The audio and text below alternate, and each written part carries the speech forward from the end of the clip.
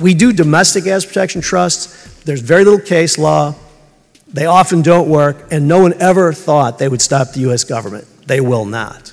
They absolutely will not. And worse, there's a 10-year statute under the bankruptcy law that they slid in December a number of years back, which means for 10 years, any federal judge can stroll into your domestic asset protection trust and take all the assets. That's a damn long statute of limitations. The longest and worst on earth was Bermuda at 8 years, but now we've surpassed them. So we are the worst possible jurisdiction for asset protection trusts. So the international trust works very similar. The difference is under the case law of these countries, they can't talk about it, they get fined, they lose their banking license, they might get fined $50,000 a year, that's more than some of the bankers make.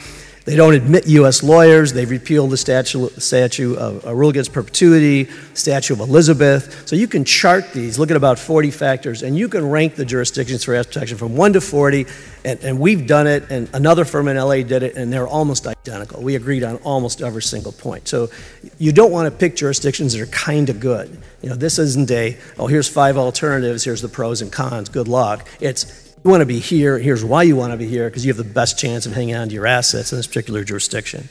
So the international trust nuance is the fact that you put money into this trust, and it's a one-way door for you and your beneficiaries. Third parties cannot get these assets. They're fully disclosed, they're fully compliant, the U.S. government knows you've got them, anybody else can find out you've got them under FATCA. That information is going to be shared globally by most countries. So you're not hiding anything. You're simply putting things there that simply cannot be reached in a bankruptcy or going under. And you think to yourself, why is that such a big deal? Well, out of about 340 single-family offices that we've worked with, 6 are gone. They're completely bankrupt, gone. Smallest of these was about 50 million AUM plus all their other stuff.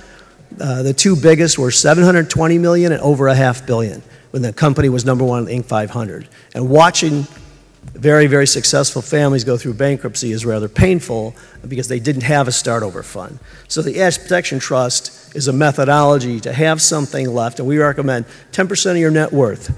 Get it out of your business, out of the investments you have, non-correlated low-risk assets that you can fall back upon. So at 10%, you're not going to have your lifestyle, but you're going to have a house and a car, and you'll be all right. I had a buddy, about $125 million. I flew on his jet. I fly fished on his private ranch. The meltdown took him down. How'd you like to be 63 years old and move into your elderly parents' basement? You have no self-respect. You have no capital to fall back on. It's a horrible, depressing situation. You just don't want to be there. So this will help make sure you've got something left. So in effect, the stealth prenup says, rather than just rely on the prenup, and I would do that too. I would do belts and braces. The old Dick approach, they would ask Mike Ditka, why would he wear a belt and braces? He said, well, when you're trying to keep your pants up, you can never be too damn sure. So same approach.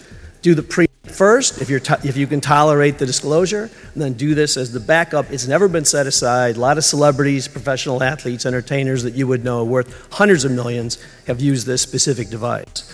So it's got a managing member, which could be your virtual family office, or a family office subsidiary, running a family holding company that would be in one of 3 U.S. states or about a dozen international jurisdictions because of nuances in their laws that facilitate asset protection. So this is a very precise protocol. In turn, then, the International Asset Protection Trust is in one of the 2 premier jurisdictions where no case has ever set aside a trust. So if you want to make sure you hang on to something without a disclosure obligation, this is the way that you get there. So when I mentioned those 130 proprietary strategies, here is one. We've had a number of others. The drop-down partnership, the tax-free double swap, the asset protection profile are ours. 2 of those, through the passage of time, the tax law changes are no longer relevant, but a number of our strategies are still in that mix. And these new strategies come out on a pretty regular basis, and you don't want to eliminate them from your protocol. Some have zero risk, because they're just smart moves. Others are riskier, and you have to make a cost-benefit determination of whether it makes sense for you to do so, but they're very impactful. And we tell our global network of advisors, whenever you see something new, don't spend your own dime and evaluate it, send it to us. And if we've already seen it, we'll tell you. So, for example, when the Boss transactions came out, you may recall BDO Seaman and Lehman jointly developed it.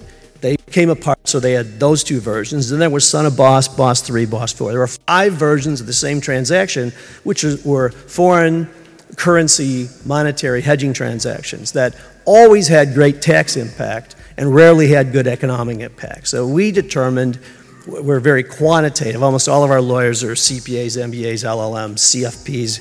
We have a one even certified forensic accountant. So we put it together, looked at the numbers, and the reality is that playing smart poker isn't going to work, and maybe 10 to 15% of these people could possibly win. So normally we'll have 4 or 5 tax court cases a year. At the beginning of 2009, when the economic collapse killed all these projects, we had 34 tax court cases. Listen to this full panel. Join the Family Office Club by visiting familyoffices.com. We look forward to seeing you at our next live event.